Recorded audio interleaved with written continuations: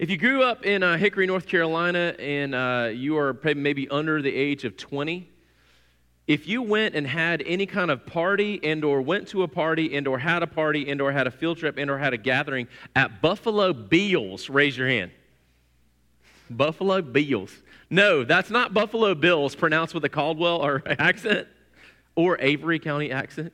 That is Buffalo Bills, B-E-A-L-S, Bills. It is a giant petting farm, petting zoo, kind of in Maiden. I'm not sure if it's open to the public right now, but a few years ago when my kids were younger, my kids are 20 and almost 17 now, our kids, we would take them in. You could go pet any kind of animal. Of course, they had African animals, and you could pet giraffes, and the giraffes have a tongue this big, and it's kind of amazing. But then the part that everyone really loved was there was a part maybe about as big as this entire sanctuary in here where there was a true petting / feeding zoo.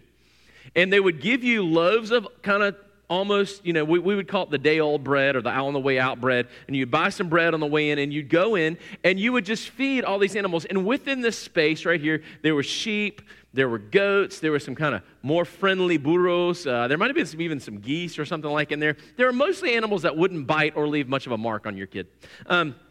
But you kind of you take your little kids and they go in there, and we're city slickers. We don't have cows and whatever. But you kind of take them and hear the goats and hear the sheep, and you're just, and of course, while your kid is feeding this sheep, all the other sheep are eating all the stuff right out of them. But they're feeding these animals, and they're feeding them stuff right from their hand, and it's this neat experience, and they're petting them.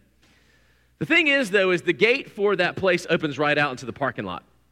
And so we were there for a birthday party, and our kids are taking their bread and going in, and they're feeding all these sheep, and they're feeding all the goats. And we turn, because at a birthday party, you got the cake and the piñata and whatever else, all this kind of stuff. And we turn around for just a second. I turn back around, and the gate is wide open. And every animal in that petting zoo is now emptying into the parking lot. Were you guys there? Oh, my gosh. So if ever you want to know if I'm making up these stories, you can ask the Elkins about details later on. We turn around, and every animal is coming out. It's just like the Ark when they landed on Mount Ararat, everybody's coming out, and we're like, ah!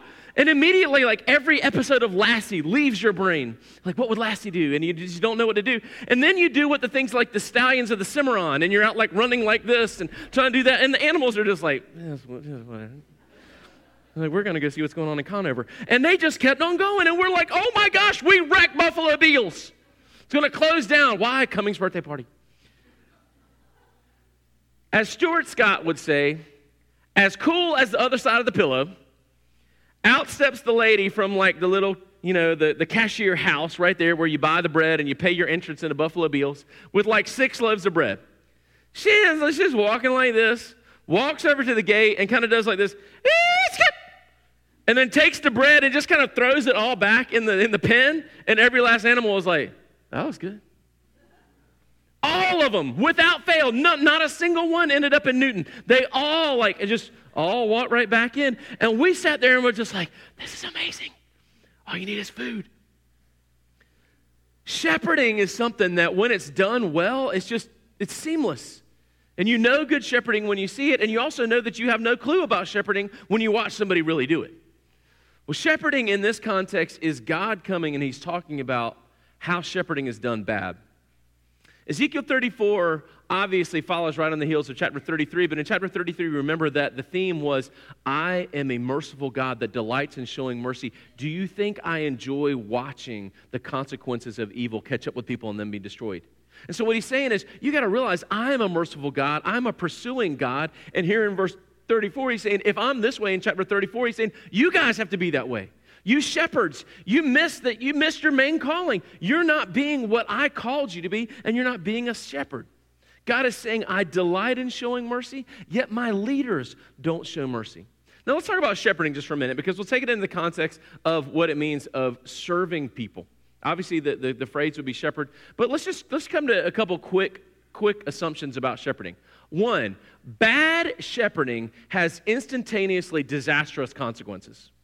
Bad shepherding, the evidence of it is seen right away. Bad shepherding is devastating. Bad shepherding leaves scars. Bad shepherding leaves wounds. It doesn't necessarily even happen over years. It happens right away. And some of us are like, yeah, I've been a victim of bad shepherding, or I've been a part of bad shepherding, or bad shepherding is terrible. Good shepherding, however, on the other hand, is really actually seen more in the long run. Good shepherding, there's so many things that a good shepherd would do as a literal shepherd or as a leader of people, a server of people, that go unnoticed. To quote Bob, they're not sexy things. They're not. They go unnoticed. And good shepherding, actually, when it is good and positive shepherding and Christ-like shepherding, sometimes just kind of looks like equilibrium. Everything seems to be working and looking as it should. And good shepherding often is shown in the long run, whereas bad shepherding is kind of just this instantaneous thing. So more than anything about this text, just about shepherding in general, we're going to be talking now about the Good Shepherd in this messianic, which means the foretelling of the coming of the Messiah, this messianic prophecy that's in here of God saying, I'm not going to be just sovereign here, I'm going to be sovereign among you. The mantle of shepherd will be on my shoulders, and I will shepherd with my hands. And so let's look at the text, and we're going to start out with verses 7 and 8. And so 7 and 8 begins with God actually does the thing that he did back in chapter 33, which he swears by the greatest thing around, right? I mean, a Jewish person would have been like, I swear by the temple. And another person would have been like, oh, I swear by the gold in the temple. Well, God, if he's going to swear by the greatest thing around, swears by what? Or who? Himself.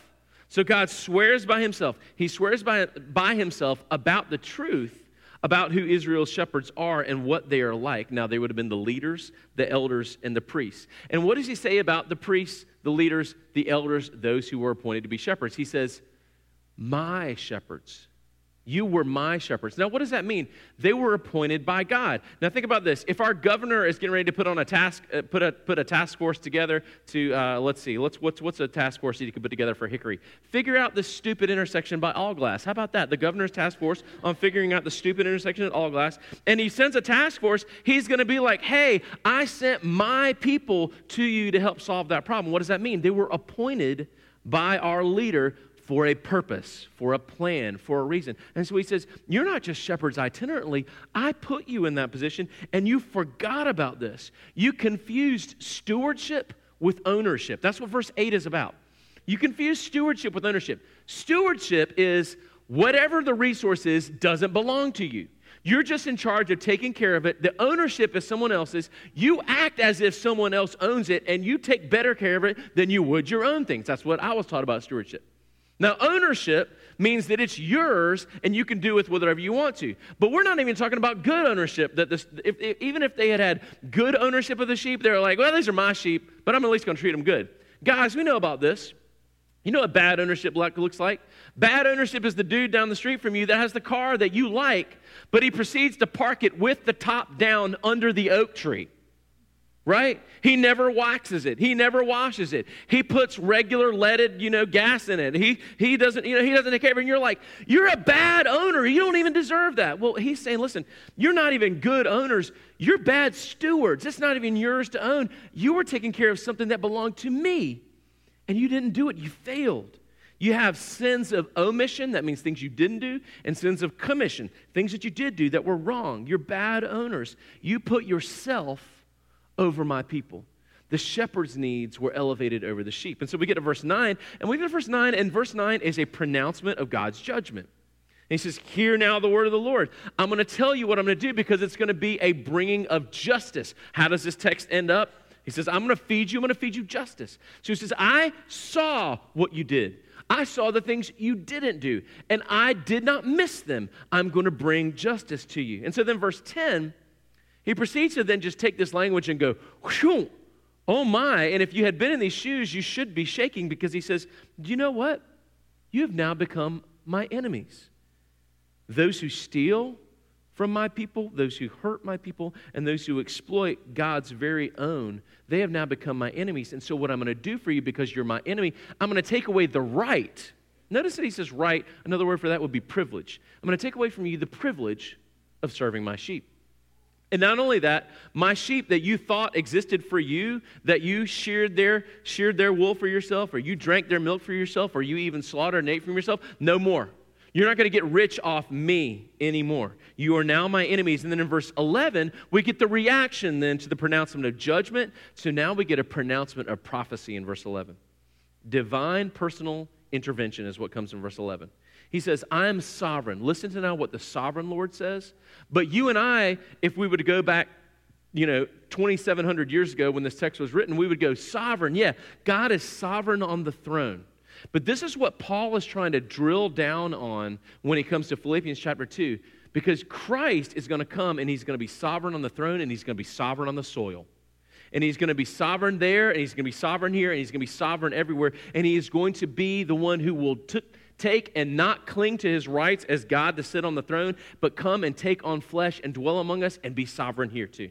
So he says, I will be sovereign, I will be there, and I will be incarnate on earth. And this is this foreshadowing of Christ. And then we get to verse 12, and Jesus, through Christ in this word, through God in this word, exposes his heart again, just as he did in chapter 33. Chapter 33 was, do you think I take delight in watching the wicked die? No.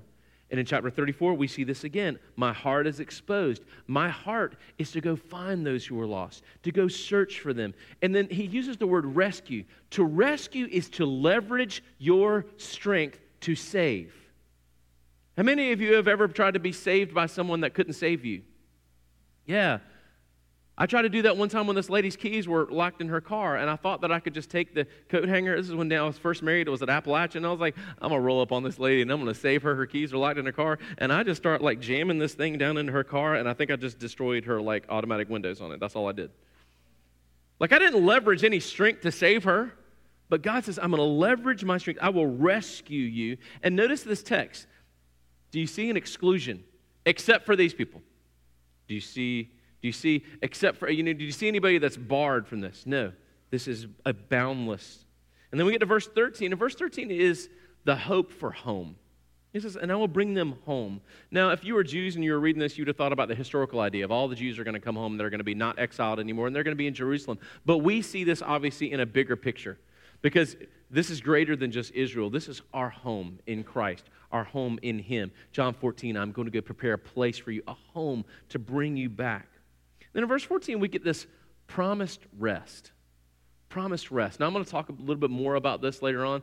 But in order to grow and in order for a sheep to grow, they need rest. How many of you guys sprained your ankle before and you went to the doctor and they were like, look, here's how you're going to get it better. Go run about 6 miles in the morning, turn around in the evening, run about 6 miles. In between, during that 12-hour period, hop up and down on that one leg. Right? In order for it to get well, in order for it to grow, in order for it to heal, you need what? Rest. My brother would say you need rice. Rest, ice, compress, elevate. Those are going to be the things. And so he says, I'm going to give you a promised rest so you can grow, so you can heal, and so you can become.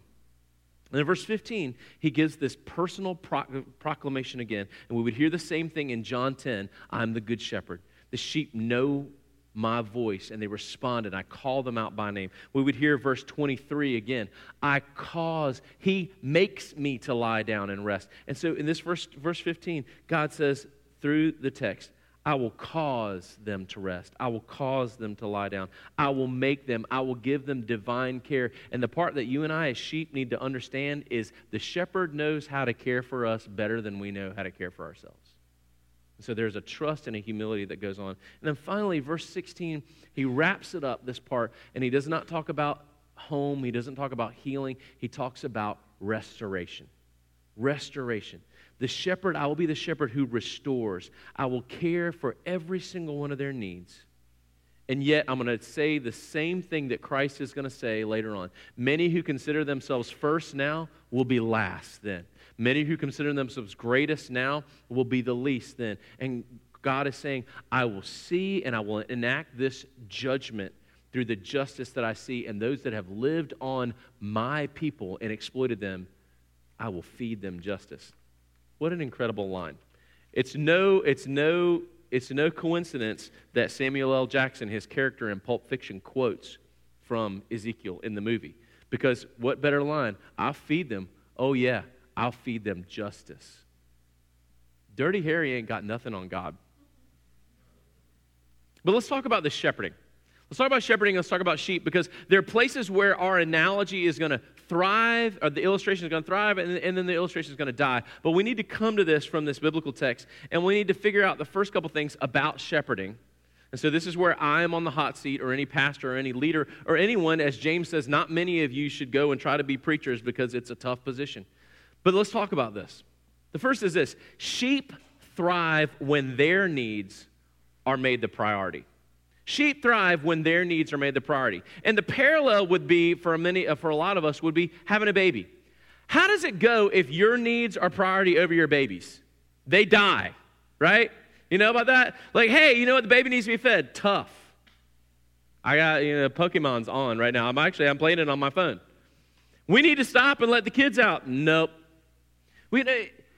Sheep also thrive when their needs are made priority. So you can just imagine a shepherd going through a lush pasture land and being like, I don't feel like stopping here. Sun's not the right angle. Leads them out of the beautiful pasture land into the desolate desert where the sun is just right. And the shepherd says, this is the place we need to stop. This is the place we need to stop. This is where I feel like is good. This is best for me. Or if the shepherd's like, hey, you know what? I've got this much meal. I can either make bread for myself and my companions or feed my sheep. Nah, they can miss a day or two. Sheep thrive when their needs are made the priority. So in verse 8, where God comes and he's pointing the finger, he says, listen, in verse 8, you were appointed by me to care for my sheep, but instead you cared for yourself at the expense of the sheep. And as Bob said earlier this week, I'm going to quote him, shepherding is not sexy. And a lot of people try to make it sexy. And to make shepherding sexy is at the expense of the sheep. Because all of those behind-the-scenes things where you care and you do things that aren't elevated and you do things that no one else knows about are the priority of the sheep coming before yourself, are the priority of the sheep prior to the shepherd.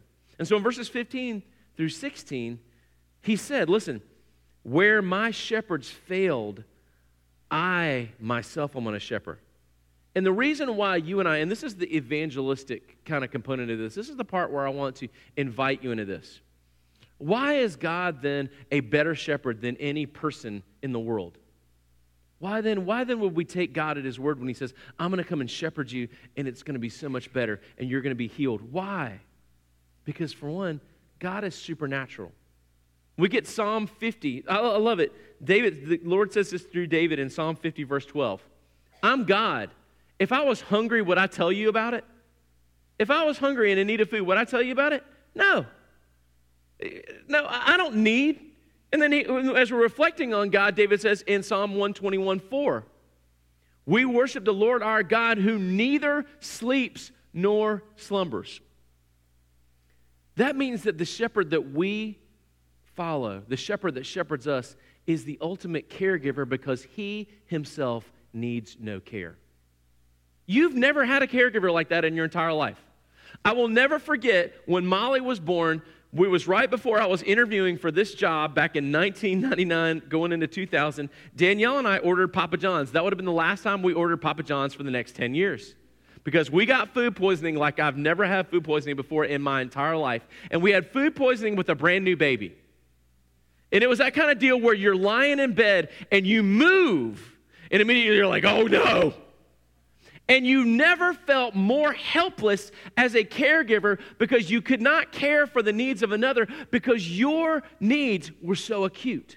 And that's where we all are. That's why nobody in this room is ever going to be a perfect shepherd, a perfect caregiver, because we're never going to be a place where we have no needs. Now, when we serve the Lord, we absolutely put the needs of those that we're serving prior to our own. That's the code of being a shepherd. But the invitation in this, in verses 15 and 16 is, I am the God who has no needs. What kind of caregiver, shepherd, do you think I will be? And so when God says the best shepherd can put his needs aside and attend to the needs of the sheep first or make them priority, he's saying, and watch me. Watch me do it. So if you've never been cared for before like that, I want to invite you to one that doesn't need you or anything. And he exists to be glorified by us and loved by us. The second thing is this. To be a shepherd is to be in a position of care and pursuit. Care and pursuit. It's to be in a position of care and pursuit. So when we look at verse 8, look how much this shows up in this text. He says this in verse 8, as surely as I live, says the sovereign Lord, you abandoned my flock. You left them to be attacked. Although you were my shepherd, you did not search for my sheep. You didn't search for my sheep. You didn't search for them. There's this part, and then we get to verse 11. He says, now I'm going to qualify that about what kind of shepherd I am. So verse 11, he says, for this is what the sovereign Lord says, I myself will pursue. I myself will search and go find my sheep. Then verse 13 again, we get it again. I will pursue them. I will bring them back home to their own land. I will feed them. I will take them to good places. So part of this, again, is to be a shepherd means to be one who pursues. Mostly, we pursue as our own kinds of shepherd. If we were going to say, all right, I'll just say for a second that I'm a shepherd. Okay, I'm a shepherd. Who do I pursue? We pursue very conditionally. We as shepherds pursue very conditionally. We pursue those that are easy to pursue. We pursue those that aren't too bad. We pursue those we like. We pursue those that are good looking. We pursue those who have something that might benefit us later on. We pursue people that other people are like. We pursue people that people think are important. We pursue people that our society has put a stamp of approval on. But notice as I said earlier, as we were reading it, when he says, I will go out and I will search for them wherever they are, even if wherever they have wandered away, notice that there is no conditionality put on where God searches, how he searches, and who he searches for. To be a shepherd means he pursues. The shepherd, as a part of identity, says, I will pursue you at all costs because that's what I do. Moms, there's never a point where, you're spoon feeding your baby and someone says, why are you doing this? You look at them and go, ask me one more stupid question, I'm going to put this foot upside your head. You don't even have to say, because I'm their mom. You just go, because they'll die if I don't. Well, a shepherd's like, I pursue. That's what I do. I pursue. Now, I want to take this into context of how we pursue people in terms of building the kingdom. So in this part, who are the shepherds in this? We are. We are the shepherds in this. So I want to tell you about an island. Y'all, some of you guys might have seen this island on an ungodly, terrible show called Survivor. If you watch that, I'm praying for you guys. Who watched that, by the way? I'm praying for y'all. Just kidding. But Survivor had an episode on an island nation called Vanuatu. Did anybody remember this? Anybody seeing that? Vanuatu is a very interesting place, and we just saw the beach, and, I'm sure we think everyone on Vanuatu is sitting on the beach right now with a Mai Tai, fanning themselves, watching surfers. In Vanuatu, they speak a language called Bismail. And there's missionaries that go to Vanuatu, and they have to translate the Bible into this language. For us, y'all, you can call it the language of Vanuatu because it's easier to pronounce. But I'm going to share with you one thing. This is the word for piano in Vanuatu. Are you ready? This is the word. This is how they say piano in Vanuatu. Piano. Him want a big fella black bocus, him got a wyatt, him he got black, two kill him, and hemi singer are real good. That's the word for piano. How many of y'all like the word of piano a lot more now? One more time. Piano. Now in Vanuatu. Him want a big fella black bocus, hemi got wyatt, toot mat, hemi got black toot, suppose you kill him, and hemi simma singer, oh good. There are people right now that are called and are doing and are translating the Bible into Vanuatu. How do you translate transubstantiation? What about substitutionary penal atonement? They're still working on that word now. They started at the beginning of the sermon. We're about to get to it. Most of us, when seen with that level of sheep to pursue, would say what? Not worth it. There are easier sheep to pursue. There are lesser hurdles to jump over. There are greater pools of low-hanging fruit. There are more and different and easier for me and likable and not so crazy things as people in Vanuatu. But praise God that there are people that are like, nope. The Good Shepherd doesn't just pursue. The Good Shepherd pursues. And so therefore, in following along, like chapter 33 follows chapter 34, I also will pursue, barring conditions. No conditions. Because who does the Good Shepherd pursue? The Good Shepherd pursues. Verse 16. When we get to verse 16, we have to come to this and we have to say, praise the Lord. Because he has a blessed, tedious nature to his ministry. I stay away from tedious things. I stay away from tedious things. A pox upon me. because our Lord pursues even the most tedious. The people that have piano, that the word piano is this long, he knows their language, and he is pursuing them through people who know our language. Pursue if you're a shepherd. Ezekiel 34, again, is a reflection back on chapter 33. 33 is, don't you know that I am merciful? And we reflect in Micah, I delight in showing mercy. So, for a shepherd, mercy is not a concept. But shepherd's mercy, so you can look at a flock, shepherd's mercy and the giving of mercy and grace by shepherd is evidence in the shepherd's cohesiveness of flock. I'm going to say that one more time. When a shepherd truly understands that they are a vessel of mercy, so this is moms and dads, you're shepherds of your family. If you lead a Bible study, you're their shepherds. If you lead a small group, you're their shepherds. If you lead a Sunday school, you're their shepherds. If you're working for a church, whatever. If you run a business, if you're the shift manager, if you're the team leader in your group at work, if you're the team captain, you can consider yourself the shepherd of that. A shepherd's use and gift and giving of mercy and tenderness and grace is evidenced in the sheep's cohesion. That means stick-togetherness that the sheep has. Love what verse 15 says this, and this is the beautiful part, and this is where I want you to begin to think not of just Christ as the good shepherd in this, Jesus saying this in the John 10:10, I'm the good shepherd, and I cause my sheep to lie down. They all know my name. I've come to give them life and life abundantly, and we think of that as a spiritual thing, but I literally want you to think about Jesus as having been a shepherd for 12 men for 3 years. So if you think about that and you read verse 15, he says, I myself will tend to my sheep. I will cause them to lie down in peace, says the sovereign Lord. I know a little bit about this. I tried to cause 6th graders and 7th graders and 8th graders and 9th graders to lie down this past Friday night.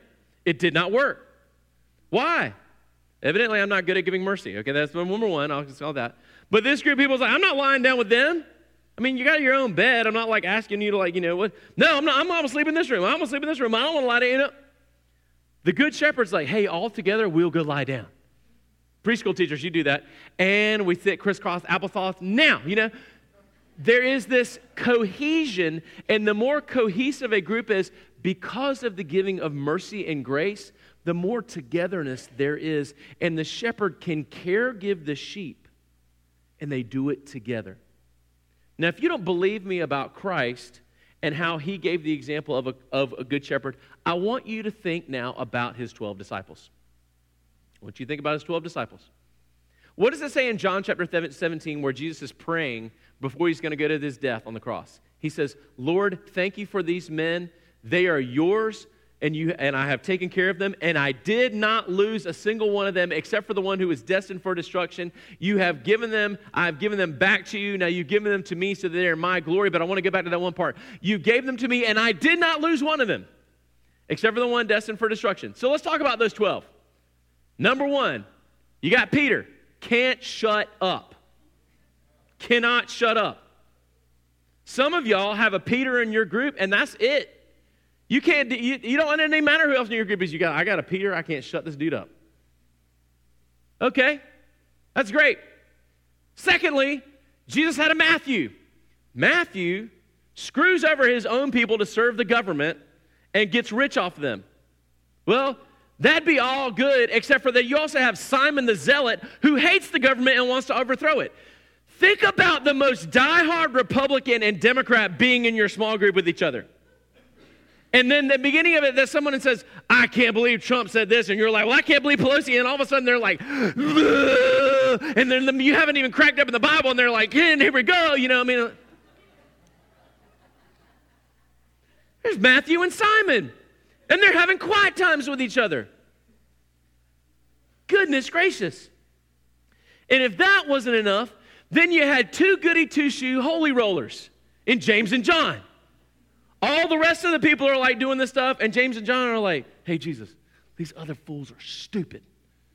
Whenever we get in your kingdom, me and John, we're going to sit like left and right. We haven't decided who's going to be who, because I want to know like which hand like your big like pimp cup is in. So whoever that is, we're going to, and they're like, yeah, we're all better. And then the other disciples find out about it, and they're like, we're going to kill you guys, bam. And Jesus has to come in. How many did Jesus lose? None. Except for the one destined for destruction. None. And so when we look at why, we come back to this point that when a shepherd is a vessel and a giver, I'm trying to wrap up the sermon. He's texting me, hurry up. No, it's not. It's Jesse Sloan. He's in Indianapolis. He knows we're in church right now. A shepherd gives. And a shepherd does not have favorites except for that they're all his favorites. A shepherd doesn't have pains except for they're all his pains. You ever have that person in your family? Everybody's like, man, that dude's an idiot. And you're like, they're my idiot. Talk about them like that. A shepherd is a purveyor and a giver of mercy, of tenderness, and grace. And it's evidenced by the cohesion of their group. And then finally, let's just have some quick ones. The sheep analogy works really well. The shepherd analogy works really well. It thrives, and yet it falls apart. So here are places where it thrives, and here's places where it falls apart. Number one, sheep don't need to work at humility and dependence. We do. You don't have to tell a sheep, hey, be more humble, be more dependent. A sheep is like, that's who I am. I'm humble and I'm dependent. It's who they are, and they know it. And so when you see David's heart being exposed, as we read in Psalm 23, he says, the Lord is my shepherd. I shall not want. Why? I'm dependent on him. He makes me lie down. I don't do what I think I ought to do. I follow the shepherd. I'm humble and I'm dependent on him. Sheep know this. We don't. We need to remember. Second thing, this is where the sheep have a disadvantage. Sheep don't know that they exist for the shepherd. They just live.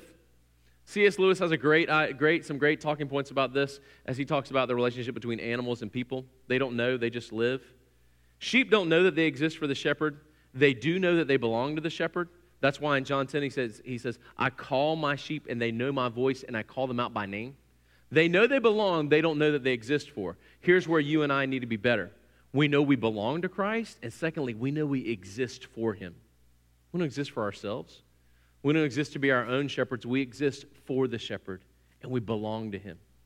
And third, we will never grow like sheep will never grow. We will never grow in him until we rest in him. There's something about sheep and farm animals. Did you know they have multiple stomachs? Especially this works with cows.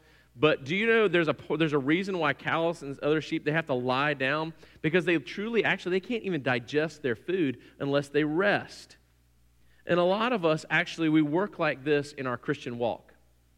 In our Christian walk, we move from crisis to crisis to crisis to crisis to running, to never stopping, to running, to moving, to on the go, to crisis, to on the go. And we never rest in the Lord. And therefore, we are arrested in our development. Again, just like I was talking about having a sprained ankle earlier, you got to rest so that it can what? Heal. So that what? The tendons and things can grow back. Until you and I can rest in the Lord, we will never grow. And here's the part where we come back about the Lord neither hungers nor does he sleep or rest. In Psalm 3:5, and this is my psalm, this is my verse because I don't sleep worth a darn. But Psalm 3:5 says this, I lay down and rest, and though thousands were around me, I woke up in peace, for you watch over me. Now, I don't know about y'all, but I would lie down and rest in the presence of the Lord. Whom shall I fear? This is what we say. You will never grow until you rest in the Lord. And until people that don't rest in the Lord, they're trying to take it and arrange it for themselves and do it for themselves, shepherd themselves, guide themselves, work on themselves, do all this for themselves. And the sheep knows that they are dependent, knows that we as sheep know that we exist for the Lord. And third, we know that we can rest in him. So if you've never been given care from someone that doesn't need care themselves, if you've never rested in the not even closely penetrable arms of the Lord, and if you've never known what it's like to be shepherded by the one who left heaven and got his hands dirty, the invitation is still here. Come and be shepherded by the King of Kings and the Lord of Lords that made you such the priority.